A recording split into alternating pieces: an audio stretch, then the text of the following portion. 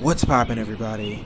Welcome back to the Black Hole Podcast. My name is Evan Malik McDonald, and today we have Isaias Hernandez, a educator and an artist who talks a lot about environmental justice, which I think is an issue that a lot of us have a understanding of, but we don't really know too much about it. I'm currently outside of this studio, but I just had to create a little intro for you guys for this amazing episode. But check it out, man. I will see you guys on the other side.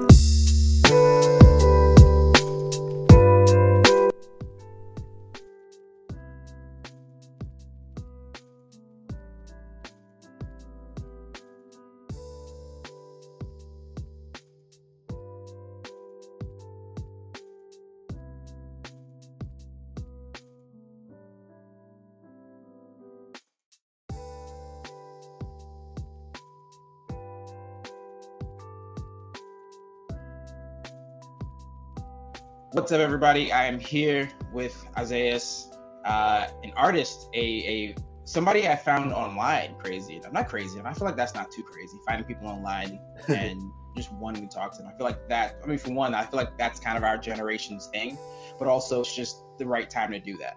How you doing, though? How you doing? Yeah, hi everyone. Yeah, definitely. Thank you so much for inviting me. And obviously, I'm doing really well. Honestly, I'm so thankful to be back home in Los Angeles. Yeah. I used to live in LA. Are you originally from LA? Are you LA? Yeah. I actually grew up in North Hollywood. Yep. Oh wow. Yeah. No, yeah, LA is cool. I lived there for a couple of years, and it's cool. It's weird. It's like really weird. Yeah. Like it's you can't really explain it. Like I'm originally from New York City, and New York City has its their odd points, but like LA is its own universe. It's a pocket universe. It just doesn't really make sense. But if you live there, it makes sense to you. If that makes sense, Yeah, no, definitely. I mean, I think both can be said in New York too, where I was living in New York for a year, and so it has such a very unique place in my heart, but it's also very structured very uniquely, and so I remember being there and I was like, this is so much different from LA for sure.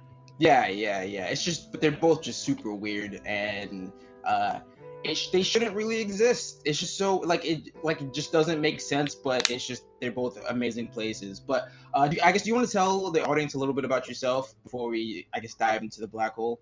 Yeah, definitely. Yeah. So for those who don't know, my name's Isaias, and so I run an environmental educational page known as Queer Brown Vegan. And so for those who are interested in learning about environmentalism, I create accessible environmental educational terms that really cover the surfaces of environmentalism through a variety of industries that you may have not known, or thinking about zero waste through a different lens, or veganism and environmental justice. And so I post a lot of sometimes what you would say controversy topics on environmentalism, and so to kind of create more longer discussions in our environmental movement. Word. All right, so I guess my first question: are we all gonna die? Is that is the planet gonna implode? Are we all gonna die? Is this it? Should we give up? What's up? Yeah, definitely. Yeah, really great question. And so I honestly come from a very opportunistic view where I obviously don't feel the planet will die. I do agree collectively, though, that obviously the Earth has taken a huge toll in environmental damage. And so obviously right now, as millennials ourselves, while we may be the ones experiencing a lot of the changes that we're seeing, it will honestly, right now, from what it looks like through data and research, that it will only continue getting worse for obviously younger generations. And so what that will look like obviously for us when we're in our 60s, 70s, or 80s is we may see a huge shift in climate events. And so that's something that is obviously talked about. So I do believe, though, that there are right now finding innovative solutions or deals, and people are collectively ensuring this collectivized society or collectivized agreement to work towards addressing this issue and finding ways to obviously what you would say save the Earth. Mm-hmm. So I mean, what got you into I don't want to say what got you into, I guess, activism, right? Because we all care. I feel like a lot of us really do care about the environment, we know what's happening. We know the statistics, we know the science, we all recycle, but like I feel like we don't take the extra step, right? Like we don't have these conversations. So what got you into these conversations? What got you into wanting to have these conversations? Yeah, definitely. I think for me, I've always been passionate about learning about environmentalism at a young age. And so I obviously never really understood, like you had said, understand the connections, or you would say understand what it really meant, or kind of had a very not really information available to me. And so I think in college, what really got me into activism, now that I'm, not, I call myself more of an educator, but what got me into activism during that age is that, I remember just like learning about all these injustices from people. At college, you learn so many perspectives. And so then I was introduced to a lot of these ideas. And so, for me, obviously, I'm someone that, is constantly working to become anti-racist, obviously, or, actively doing so, and something that will be part of my journey and will always be so. And so you learn about all these movements that are happening, and then you realize like, wow, this is obviously a reality. And so, that moment of kind of waking up to a lot of these injustices and learning all this language about activism and environmental justice, you then realize to yourself like, wow, like this is something I wish I could have learned at a younger age, but it was never talked about. And so I think what really got me more into talking about these topics is that even within my own classes that I took, like a lot of the professors obviously never looked like me. There was never a diverse representation of professors. They chose to only focus on what you would say like white conservation leaders and glorify these leaders. And you would understand that a lot of these leaders had like, anti-indigenous views, and the way that they taught classes was, seen as like obviously very one-sided and perspective through obviously like a, hetero cis male lens. And so it never really introduced these things. And so when I started questioning this and started asking more questions, all I was met was with silence, or seen as like, you can't be talking about these topics, or sometimes the fact that some of these professors don't really believe in environmental racism or justice. They don't think it's necessary. And so then you realize at the end of the day that when you go to education or college, you think that like it'll answer all the questions, when it really isn't. It's about your own journey. And so I think my advocacy to speak up against these injustices, really stemmed in college. And so now it's, transpired in my work is to get people to really learn more about this and to challenge themselves, other than just learning it through a educational institution. So, I mean, there's a few interesting things I want to, I guess, focus on. I mean, one of the things is, the whole education aspect, right? Like these aren't things we learned in school typically, right? And this isn't just about environmental justice. It's also, let's talk about Christopher Columbus. Let's talk about racial injustices. Like we don't really, we may know the basic ideas of it, right? Yes. Like we know the Martin Luther Kings and Malcolm X's, right? We know that, we've all watched Al Gore's movie. Like we all had social studies teachers who were like, all right, let's watch Al Gore's movie and call it a day, right? Like we know the very baseline of what's happening, but it's interesting that, I mean, I have a similar upbringing where, like, I grew up knowing about these different injustices, but it wasn't until I got to college until I had the opportunity to talk to different people, different backgrounds, and I took certain classes, or I did my own research where I really found out, like, wait a second, things are really fucked up. They're way more fucked up than we were initially led on to believe.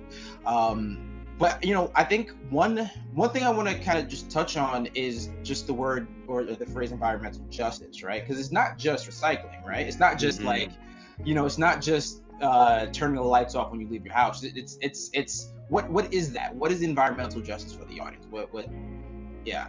Yeah, definitely. I think environmental justice is basically, what you would say is a concept that looks into obviously seeking for equitable ways for communities to seek justice that have obviously experienced environmental racism. And so, to connect that term is that environmental racism obviously is a concept from the environmental justice movement that looks into the policies and practices that discriminate against Black, Indigenous people of color communities. And so to put it in a simple way is that communities seek justice for what went wrong in their community, right? And so obviously, to understand the environmental justice movement is to look back into history, right? I'm talking within the United States, is that back in the 1960s and 1970s, the modern environmental movement was hugely dominated by white middle class people, and so essentially their own political base basically looked at environmental regulation and conservation reform. So it wasn't necessarily incorporated with people, it was more incorporated through a natural preservation landscape perspective. And so due to the fact of the lack of representation and voices being represented in those conversations, obviously conservation was a huge focus. It wasn't until I think the 1970s, 1980s, 1990s, famous people like the father of the environmental justice movement, Robert M. Bullard, and the mother of environmental justice, Hazel M. Johnson, were advocating for obviously their communities being obviously disproportionately affected by these toxic facilities in their nearby communities. And so obviously it was a huge concern knowing that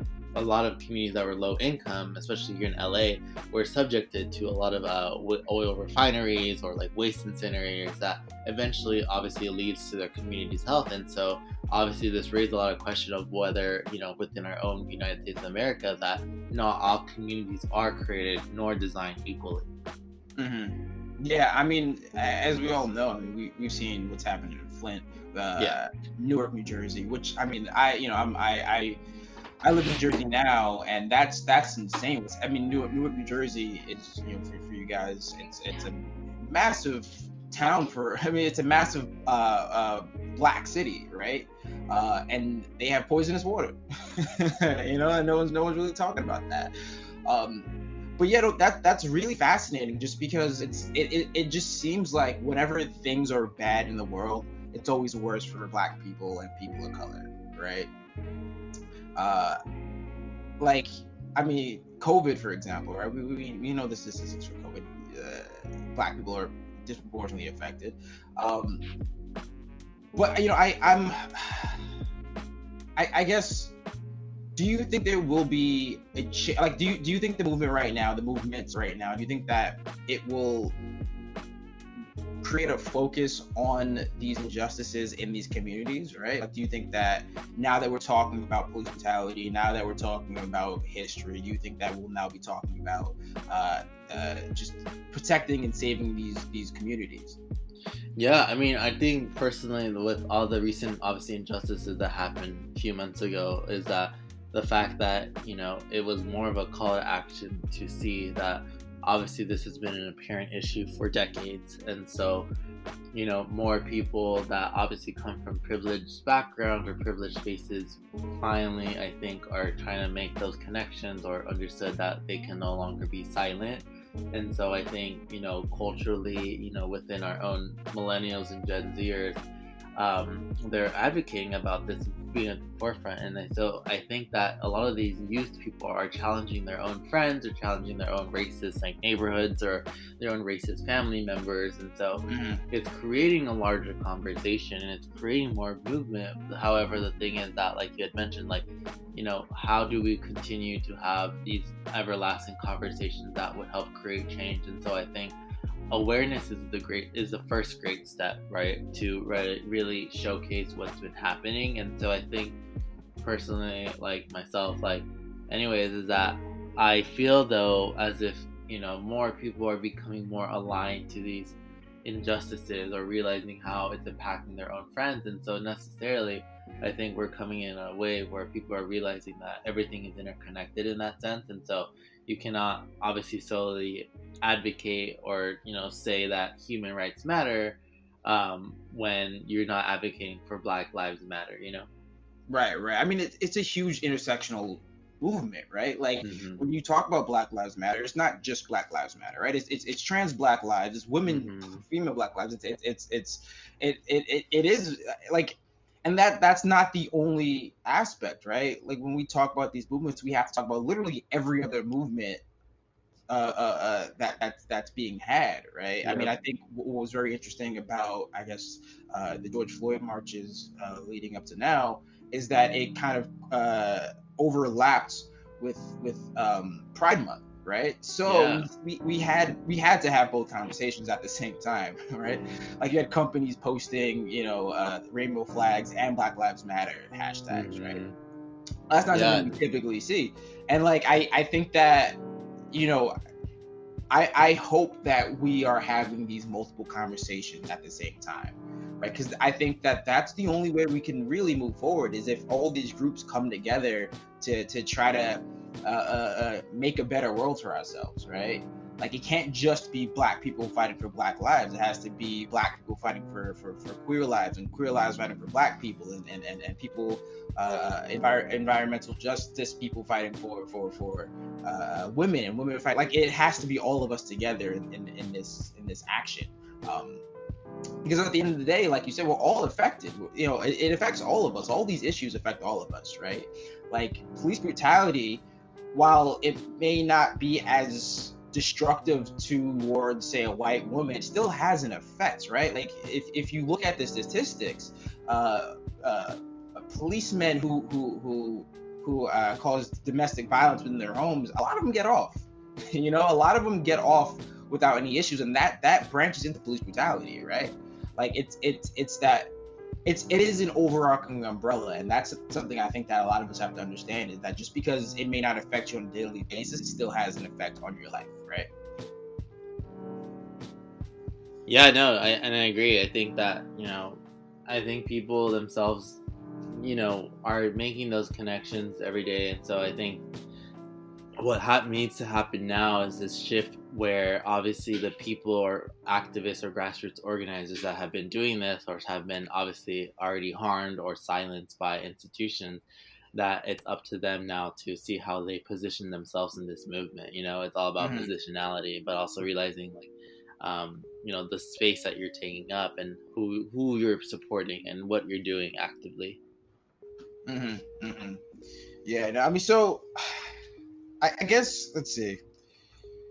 So I know that I've been paying attention to your social media, obviously. One of the things that you really talk a lot about, which again I very rarely see, is the conversation about electronic waste, right?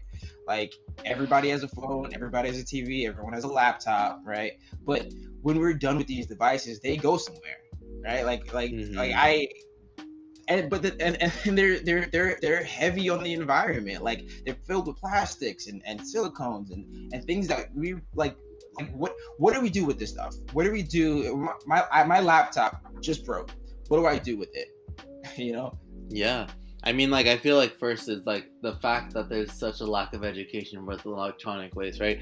I think many of us don't necessarily think the amount of like e-waste that is generated. So I think that's the first thing, that no one really necessarily here in the United States knows where to put your electronic waste sometimes, like, yes, some of us do know, but necessarily like you need specific recycling instructions to put it in a certain area or recycle it. And so I think there's a lack of resources available, especially with COVID right now, like everything's closed. And so the second thing is the fact that necessarily a lot of these corporations are able to get away with the amount of waste that that's being generated, right? So they're able to develop all these new products with new gadgets and widgets. And so I think that like not a lot of people like obviously like know about it, that they design it in a sense to contribute to consumerism in society. And then third of all is the fact that it long-term contributes to environmental racism, because all of that electronic waste obviously has toxic chemicals. And so when they're in waste incinerators in other countries, in other continents, and so the Black, Indigenous people of color communities in those countries are the ones that have to bear that mercury poison in their lungs. And so there's no accountability on that end. And so I think too, looking into the resources of how minerals are extracted for resources, they're very unethical, and obviously creates huge environmental degradation and human rights issues there. Yeah, no, absolutely. I mean, I feel like the easy solution is just having buyback programs, right? Like at the end of the day, every piece in these components can be I mean, not every piece, a lot of the pieces within our electrical devices can be recycled and used for other devices, right? And there's so many where you can limit what is mined. I mean, for one, we just need to mine ethically, if that's even possible, right? and like, I mean, there's so many issues with I mean, our phones alone. I mean, we all know about the factories with children workers and slave workers. We all know about that.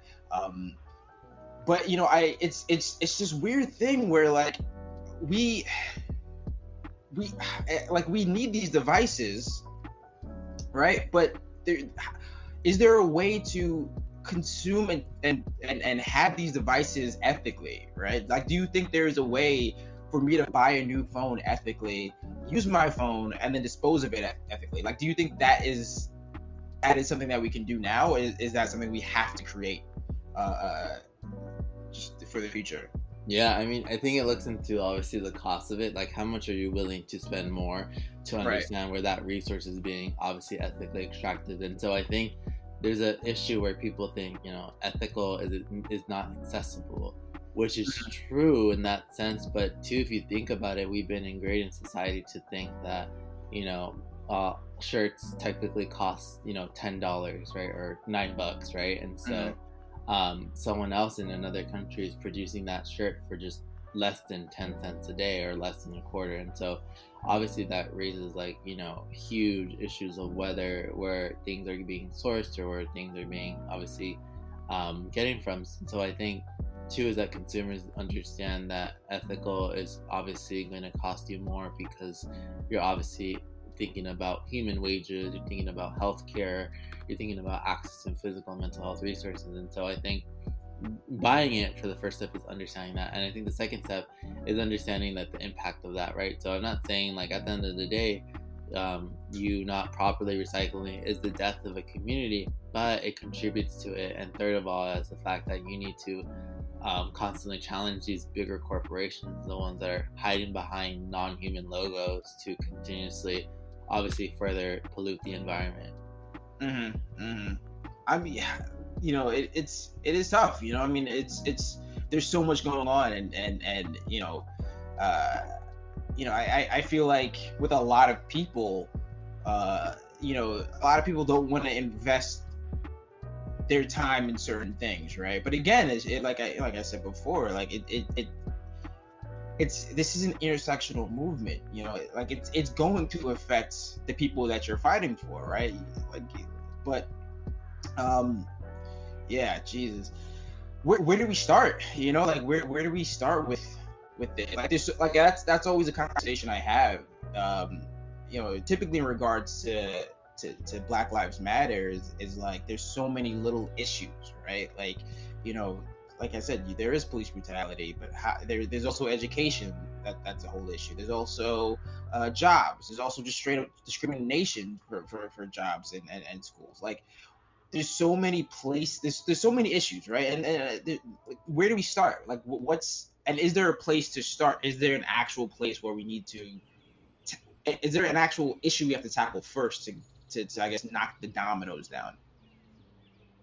Yeah, I think you need to start where you can confidently engage in. And so I think a lot of people usually tell themselves, like, I think they take more time stressing themselves out where to start from and not do anything, rather than just knowing that which issue you're more passionate about and understanding that there's a movement, right? There's everyone in different sectors fighting for this. And so wherever you may be, there'll be other people there, and wherever you're not there's going to be people there. And so I think understanding where you can confidently engage in this, because I tell people this because then people most of the times then are doing things that of course they care about, but they're not truly passionate about. And so I think they get overwhelmed, they feel a loss of disconnection in the work. And so I think whether you're entering activist spaces or educational spaces or like other types of justice movements, I think it's important that you understand, like you mentioned, like everything intersects, but also too, like your position matters in this movement. And so I think one is obviously educating yourself wherever you may be in the movement of what's happening, because then that's when you're able to ask yourself questions and ask yourself where you stand.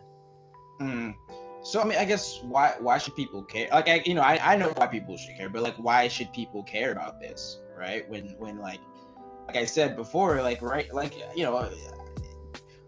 like it's not something that affects you, or for in a lot of people's perspectives, it's not something that really affects them right now. Why should people care about environmental racism? Why should people care about environmental justice, especially if it doesn't like immediately affect them? I just want to know what you think and why. I guess your answers to that. Yeah, I mean, like, I think many people agree with the fact that, like, no child should ever be abused, no child should ever, be left with hunger. And so human rights issue, right, is the center of this, like, main theme. Is that I don't agree necessarily with people that preach this idea or ideology when they're perpetuating harm or contributing towards their silence, which is violence, to address these issues. And so I encourage people that, like, regardless of you don't live in these environments, regardless if you may have not known or you may have ignored it for so long, there will come a time where you will be in need, or you need to assist. And so obviously, seeing your own values as a human being, that do you wish to contribute to silence, which is violence, or do you wish to fight, which is obviously the resistance? And so I think why you should care about these movements is because at the end of the day, like, as a human being, you have feelings, you have emotions, and so you cannot exhibit, I don't believe that someone cannot exhibit, disregard for communities like that. And I think if you do, then that obviously raises a lot of questions about your own values. And, I think that's why people are then going into cancel culture, is deplatforming all these people who preach about caring about people, but when it comes to certain issues are quiet about it. So I think it's contradictory. And so obviously it's time to call them in for what they preach, Right. So you're a vegan, right? Yeah.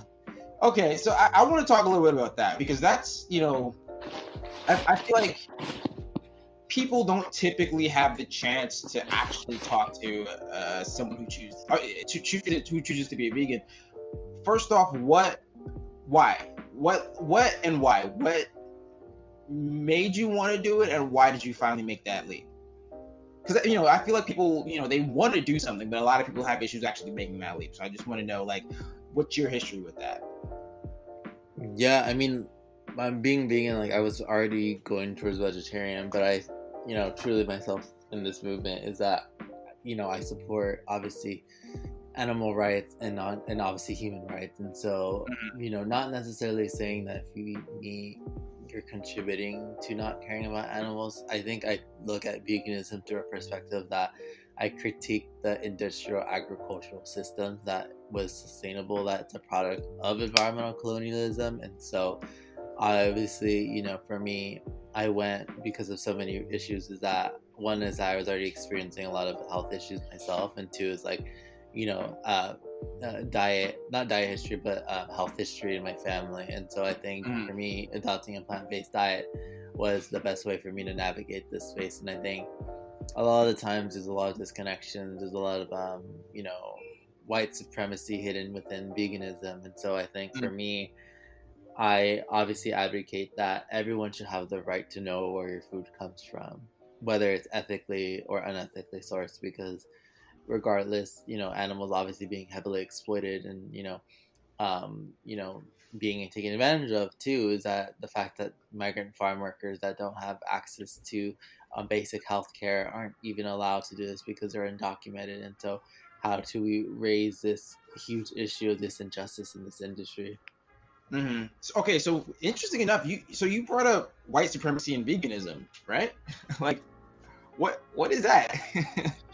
Yeah, I think the fact that many white vegans, not that if you're white you perpetuate this, but right. necessarily like white veganism itself, denies the fact that veganism itself is intersectional or interconnectedness. And I think a lot of the times people think going vegan will save the planet. And so I think one is the fact that when you deny the fact that human lives matter, such as like Black and brown lives matter, then it raises questions of like, this is all interconnected. And so I think, white veganism has done a good job to really erase this, or the people being represented in the vegan community are usually like white males, like bodybuilders, or white females. And so none of these people rarely any of these people address these issues or address these injustices. And so I think for me, I really make it an effort to really not challenge others to really unlearn themselves, because I think like veganism is deadly, because I think it offers obviously the opportunity of vegan capitalism or green capitalism, which is obviously not really sustainable at the end of the day. It's the same thing. It's just hidden in another cloak. And so I think, people justify their racist behaviors because they're vegan, and I don't think it's an excuse for them. They shouldn't be excused from that. They should be held accountable. And I think it's honestly, it's really disturbing to see that in the community. I mean, it sounds like it's, I guess white veganism sounds like it's like, when a white person posts a black box on the Instagram, right? Like it's kind of the bare minimum of it, right? Where Exactly, it's like, and it just makes you look good, I guess, for lack of a better term. It just makes you look good on social media. It makes you look good to your friends, to your family. Like, hey, look, I'm vegan, I'm saving the world, blah, blah, blah. But they're not actually doing the research, not actually doing the work, in all honesty, right? Like, let's be honest, like, being vegan isn't the hardest thing in the world, right? Like, obviously, it takes a little more effort. But you need to do more, right? Like, you need to do more. If you are so invested in saving the world environmentally, you have to invest in these other aspects, right? Like, it's not just planting, right? Exactly, yeah. And that's the thing, that's part of my reasoning, is that if you're going to advocate for this, you need to understand that. And so obviously many of these people don't necessarily relate environment and race together. It's more about the animal species. And so obviously that's a huge concern when obviously that rhetoric is being spread. Right. I mean, personally, my thing is like, because I went vegan for a little bit, and my willpower isn't as powerful as yours, but I was vegan for a little bit, and the thing is, it wasn't about just eating animal, right? Like, it wasn't just about that. It was, the reason I went vegan was because I knew how this meat came to my table, right? Like, I knew the basically the torture done to these animals. I knew, the profits made not only off of animals but off of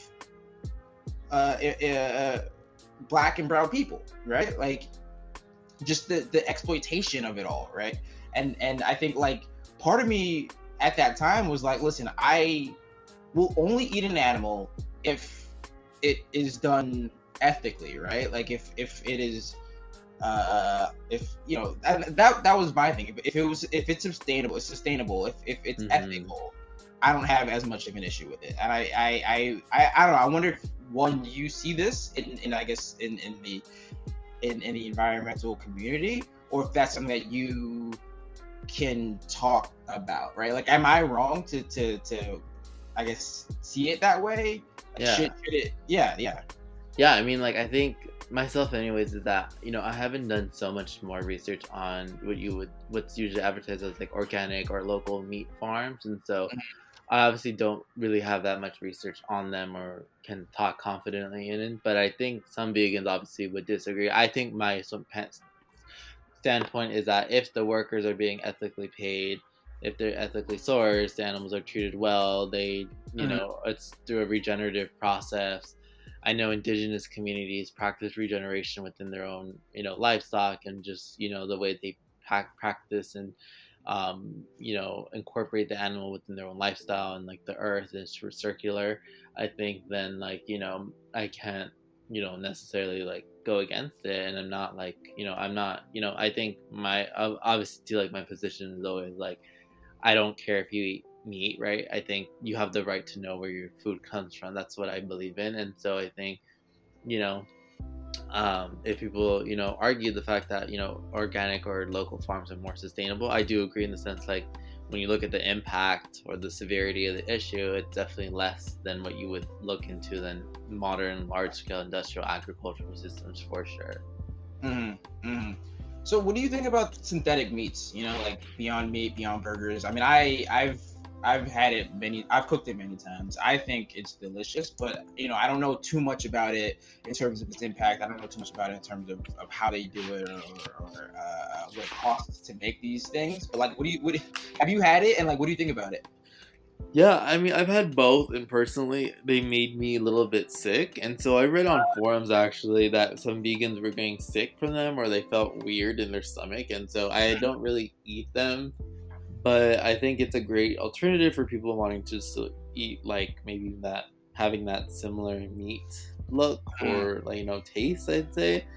But I think it's also an interesting example where green, like it's a great alternative, right? It's sustainably more sourced, but also understanding where what chemicals are used, and so understanding too, like necessarily just because fruits and vegetables don't come in the hands of like animal species, whose hands do they come from, who sources those sweets or the products, and so obviously it raises questions on that end, and so I obviously too think it's a great mission, and so I do support if one is just struggling and just trying to be vegan or wanting to do more vegan stuff, then I'm all for it, for people to do it. Yeah, I mean, I'm a fan. I made some like really good Beyond sausages the other day. I had like a little sauerkraut. It was fucking phenomenal. And listen, I don't eat a lot of meat, but I eat meat, and like it's for me, it's just it tastes very similar, if not the same. Like I wouldn't know. Like I feel like if you didn't tell anybody, they wouldn't know, and I think that's pretty awesome. I think that's like a huge step in the right direction, right? Yeah, no, definitely. And I tell people too, like it's if you don't even want to go fully vegan, you can just try eating like vegan, or try eating vegan food once a week, because like at the end of the day, like who eats meat every day out of the week? Right. I don't. Right. I never did when I used to. Maybe I ate it like 3-4 times a week, maybe, but not every day either. Right. I mean, apparently we Americans just eat too much protein, and a lot of that comes from just us eating meat. Like we're not supposed to consume as much protein as people, like as we're told, right? I mean, I watched this show, Zac Efron.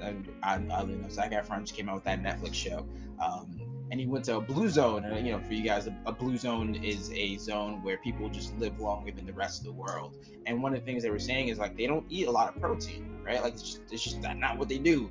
And I think in the American mythos, the American culture, right? Like I feel like meat and protein is just, we're told that it's just American, right? Like July 4th, we have to cook ribs, we have to cook pork, we have to cook these feasts of meat, when like that's not really true. Like it is what it is. Like just, I feel like in 2020 we've gotten to a place where a plant diet is, one, sustainable, and just two, tastes good, right? Like I remember years and years and years ago, there was always that conversation that, oh, being a vegan, that's nasty, like there's no good foods. That's not true. It's so easy to do.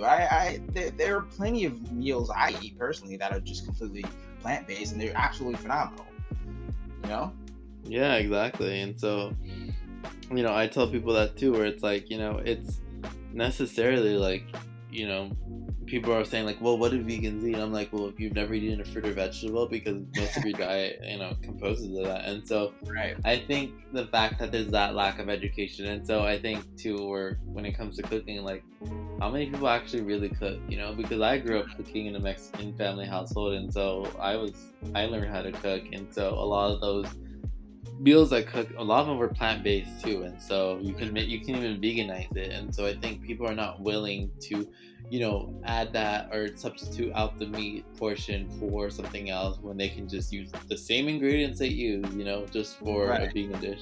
Right. And I just feel like it's easier to make vegan dishes personally. Yeah, and like you won't necessarily like die if you like not cook the vegetable properly, Right. Like there's always like an anxiety when I cook meat, where it's just like I have to make sure it's above this amount, or I'm gonna die. Like even just touching it is just like a little anxiety inducing, because you're not like when you touch meat, you're supposed to immediately wash your hands because you could spread germs and shit. Like I just feel like cooking it would be such a easy task if you eliminate the meat, right?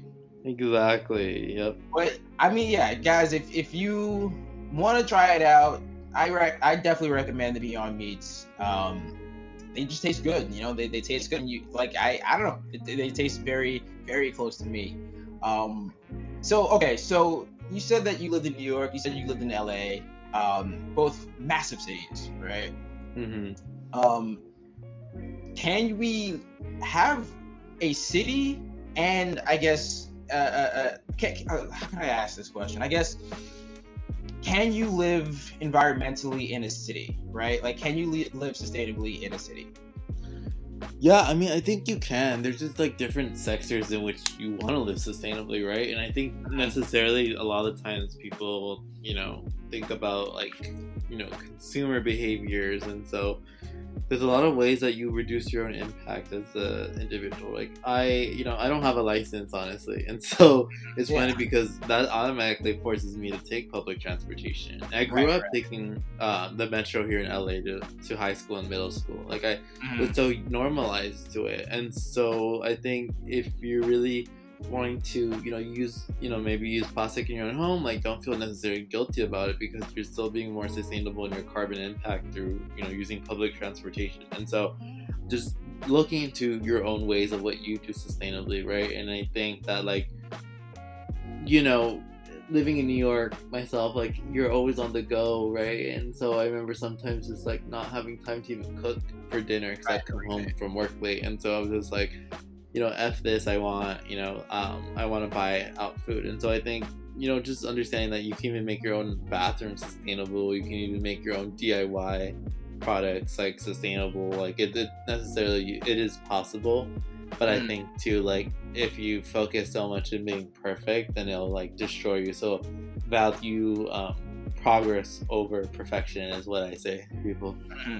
Well, yeah, I mean, I feel like, because I feel like if everybody did it, there would be room for, there would be some leeway, right? Like I feel like if everybody lived a sustainable life, then yeah, okay, sometimes it's fine if you order out. It's fine if you you do this or something like that's not sustainable. If everybody does it, but I feel like, I mean, I don't feel like, I know this because I lived in Los Angeles, that it's so much harder to take public transportation. Yeah, definitely.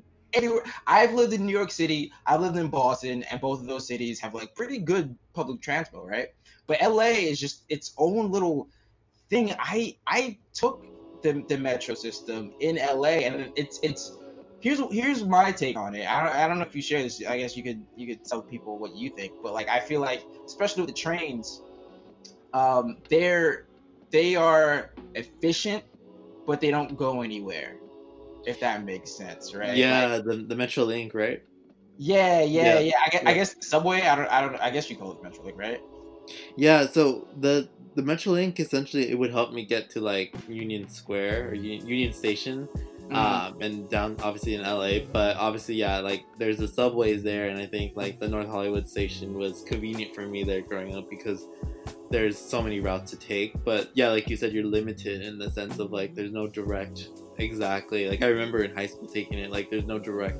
It drops you off. Like it would drop you off like a few blocks away, or like you have to then like wait another like 45 minutes for the next bus to come. And so it's a draining process for sure. I mean, I remember I used to work in, what was it, Marina Del Rey. I used to live in Hollywood, right? And I remember one day it took me like 3 hours to get home, right? Like it took me longer to get home from like across the city than it took to go from my house to Disneyland, which I thought was like insane. But what I realized is like there's no reason why LA's public transportation system should be that way. And that's, just going back to environmental injustice. Like I feel like that it has a huge effect on Black and brown people, right? Because economically, we may not all be able to afford a car, therefore we have to take public transportation. Public transportation is shitty, therefore it affects how we can, what we can do and like where we can work and all that stuff. Like I do feel like that's a whole conversation to have in itself about how shitty public transportation negatively impacts people of color, right? Yeah.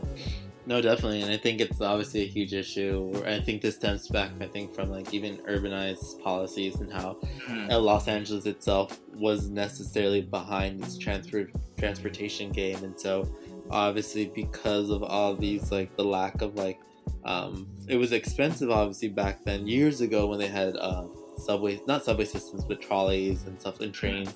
It was like unsustainable to even afford it, and so then Mhm. all of those businesses went bankrupt, and then the city was like, okay, in order for us to make sure people get through, let's just make cars and make Mhm. freeways, and then that was the solution. But long term it created all these injustices for all those communities than when the freeways were built under their homes. Right, right, and it's just easier to segregate people when they have to rely on public transportation, right? Like in Hmm. Boston, one of the big things is most of the people of color live off of two lines, the only two train lines, the red line and the orange line. And these lines used to be the worst lines in this city. They changed it a little bit, but it's just so much easier to segregate when people have to rely on a system that only brings them to certain places, right? And Hmm. that's just one of those like fucked up things that once you start thinking about it, it's like, yeah, wow, this is really messed up. I mean, I don't really know the history of the public transportation system in LA, but if I'm correct, they've been trying to fix it for a few years now, but nothing's really changed, right?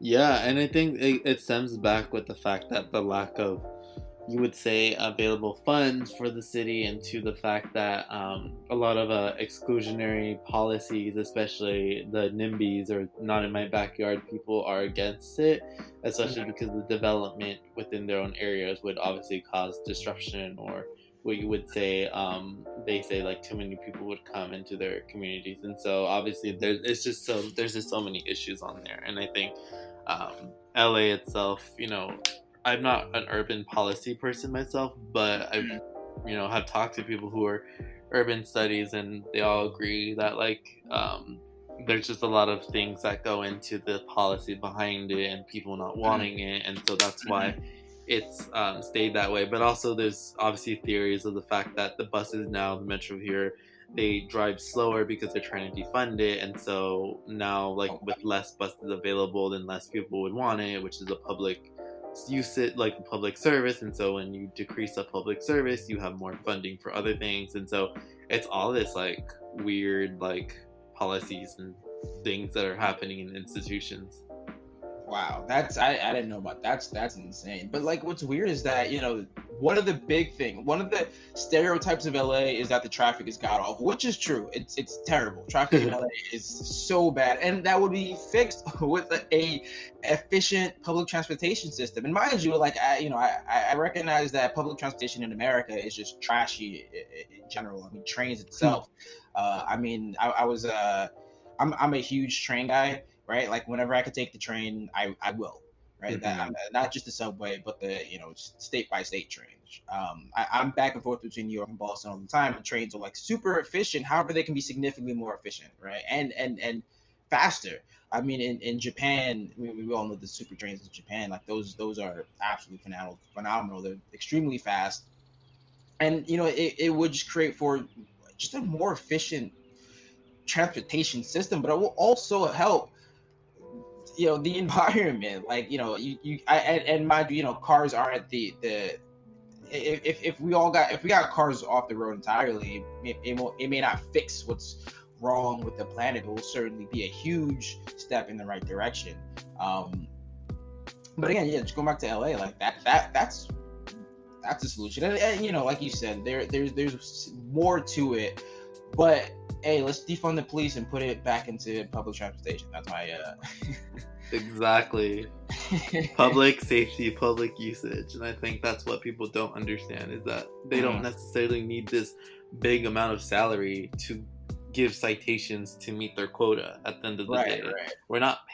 I'm not gonna pay someone to make 100K plus to give tickets to low income folks because they have to meet their quota and use their intimidation to terrorize these communities. Like, that doesn't work that way. Teachers should be getting paid more in Right, LAUSD. That's not, they're right. the true heroes, the true protectors. Yeah. yeah, that was cool. That was pretty lit. I will be linking Isaias's information, social media, all that good stuff in the description below, so please check that out.